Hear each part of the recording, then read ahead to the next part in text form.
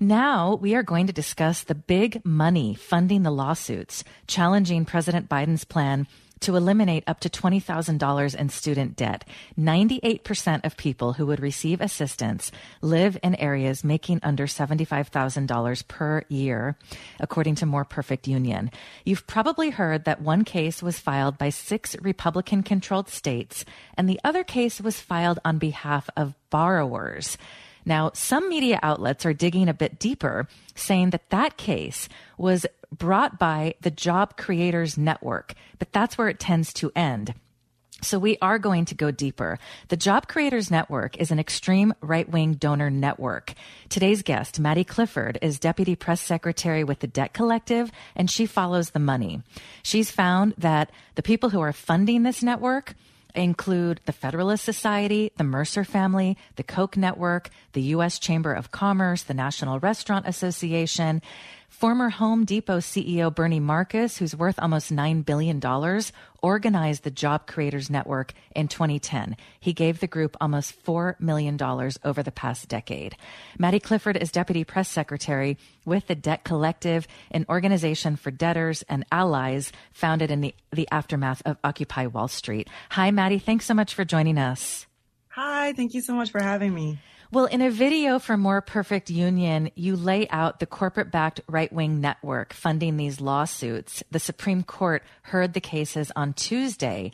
And as you say, the media has been all over President Biden's plan to eliminate up to $20,000 in student debt. But there's one critical piece they've left out of the coverage. Who is funding the lawsuit against it? Why is this the case, Maddie? Because I searched high and low. And a few mentioned the Job Creators Network, but very few. I couldn't find one that follows the money. Yeah, absolutely. I mean, the first thing people need to know, no matter what happens, Joe Biden's student debt relief program is completely legal. And what they were just essentially discussing at the Supreme Court on February 28th was whether these lawsuits have standing. So which in legalese, that basically means, why do you care? And like, how are you harmed by the lawsuits? So the plaintiffs have to argue that they've been harmed. And both of these, all of the lawsuits have been bogus, but these 2 lawsuits in particular are really just completely bogus from the start.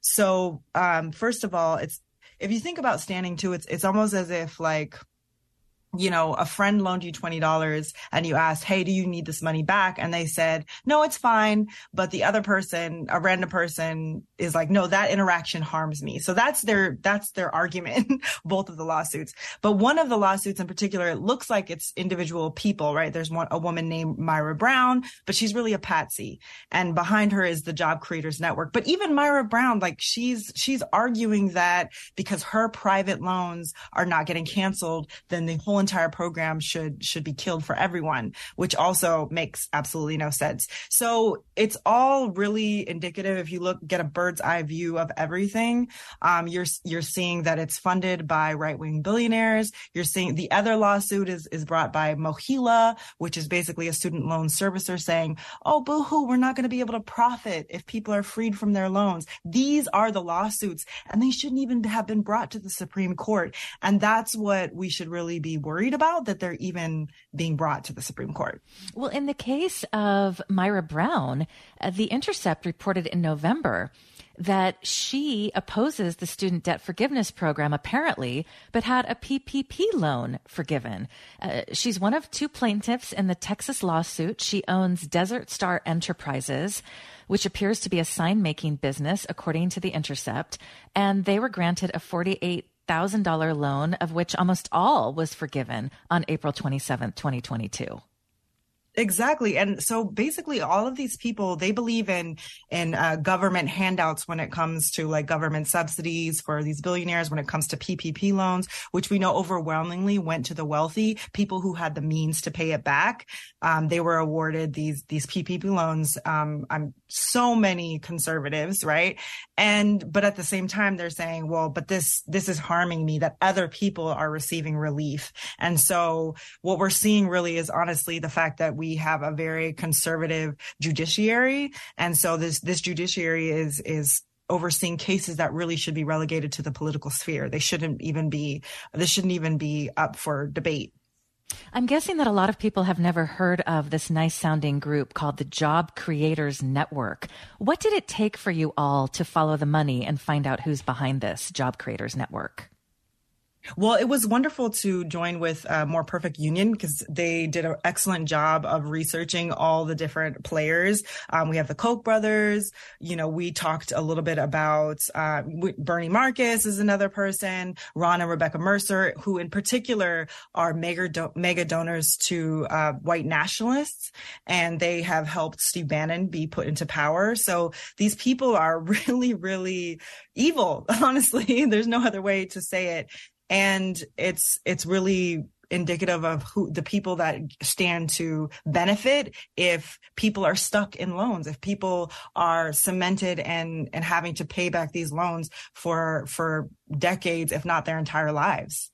You point out that the Retail Industry Leaders Association gave almost $5 million to the group since 2012. The National Restaurant Association threw in $100,000. And these groups are then funded by corporations like Walmart, Home Depot, Dollar General, Starbucks, Olive Garden, Applebee's, and Disney. So the question is, we know the answer to a point, but what are your thoughts? Why do these corporations and billionaires, why are they spending money to ensure that people do not eliminate up to $20,000 in student debt? Well, I think for me, I owe over $120,000 in student loan debt, and it's really a debilitating feeling. I spoke in front of the Supreme Court about how it feels like an anchor, and it has really impeded upon my ability to dream, my ability to navigate my career. And also as a Black woman, it also affects the way what I'm able to earn. So for a lot of Black borrowers in particular, it's a catch-22 because we can either accept low wages by not having a degree, or we go into debt in order to get a degree. So it's essentially a poverty tax. That's what student debt has become. It's extremely predatory. It just really, and it affects entire families. And so a lot of billionaires, a lot of rich people are invested in not only keeping us burdened by the financial ruin that is caused by student loan debt, but also the psychological depression, the fear. This is like affecting so many working class people. Most teachers at this point, the average teacher is graduating owing over $50,000 in student loan debt. And there are also people that are saying, well, you got a worthless degree. And what we're saying now is like, well, people that are becoming social workers, people that are becoming journalists, because those wages aren't necessarily super high, we're saying, well, those people, they don't deserve to be able to be out of debt. And so a lot of folks are invested in keeping people in debt. And I think that's why we need to work so hard. And that's why we do work so hard at the Debt Collective to fight for full student debt cancellation. That has always been what we've been fighting for. And if this plan gets struck down by the Supreme Court, which Biden isn't even sure if it's going to go through, then the Biden administration has all means to pursue other ways to get this relief to the American people. They can use the Higher Education Act of 1965, for example. That gives them the Secretary of Education the authority to not collect on the debt that's owed. So if the federal government can issue a debt, they can also not collect on it. Right. So there's a lot of things that I think the American people don't really realize when it comes to student loan debt. It didn't even used to exist. This student debt crisis we talk about its personal responsibility, but really at the end of the day, it's very bad policy. It didn't exist in the 1950s and 60s. It doesn't have to exist in the future. And that's what we're fighting for. Maddie, in our remaining minute, what are your thoughts about why we are not hearing about the Job Creators Network and the funders? I listened to many NPR pieces on this case. I read a Fortune piece, Washington Post, CNBC. There's so many. Some of them mention the Job Creators Network and they call them a conservative advocacy group, but I still can't find one piece that follows the money. Why do you think that is? Well, unfortunately, there's not a lot of journalists that are covering it, and our media is also really controlled by people with a lot of money, and that's why KLW is so amazing. And also, we need to talk about the fact that student debt worsens already existing racial disparities, and people don't want to talk about that aspect as well. It's no coincidence that the Supreme Court is hearing this case around the same time when they're going to potentially bring an end to race-conscious admissions. So these are all issues that are happening interchangeably, and folks are just not talking about it. Even when we talk about debt, we don't even use the term debt forgiveness in the Debt Collective. We talk about debt cancellation because there's nothing to be forgiven for. Nobody did anything wrong.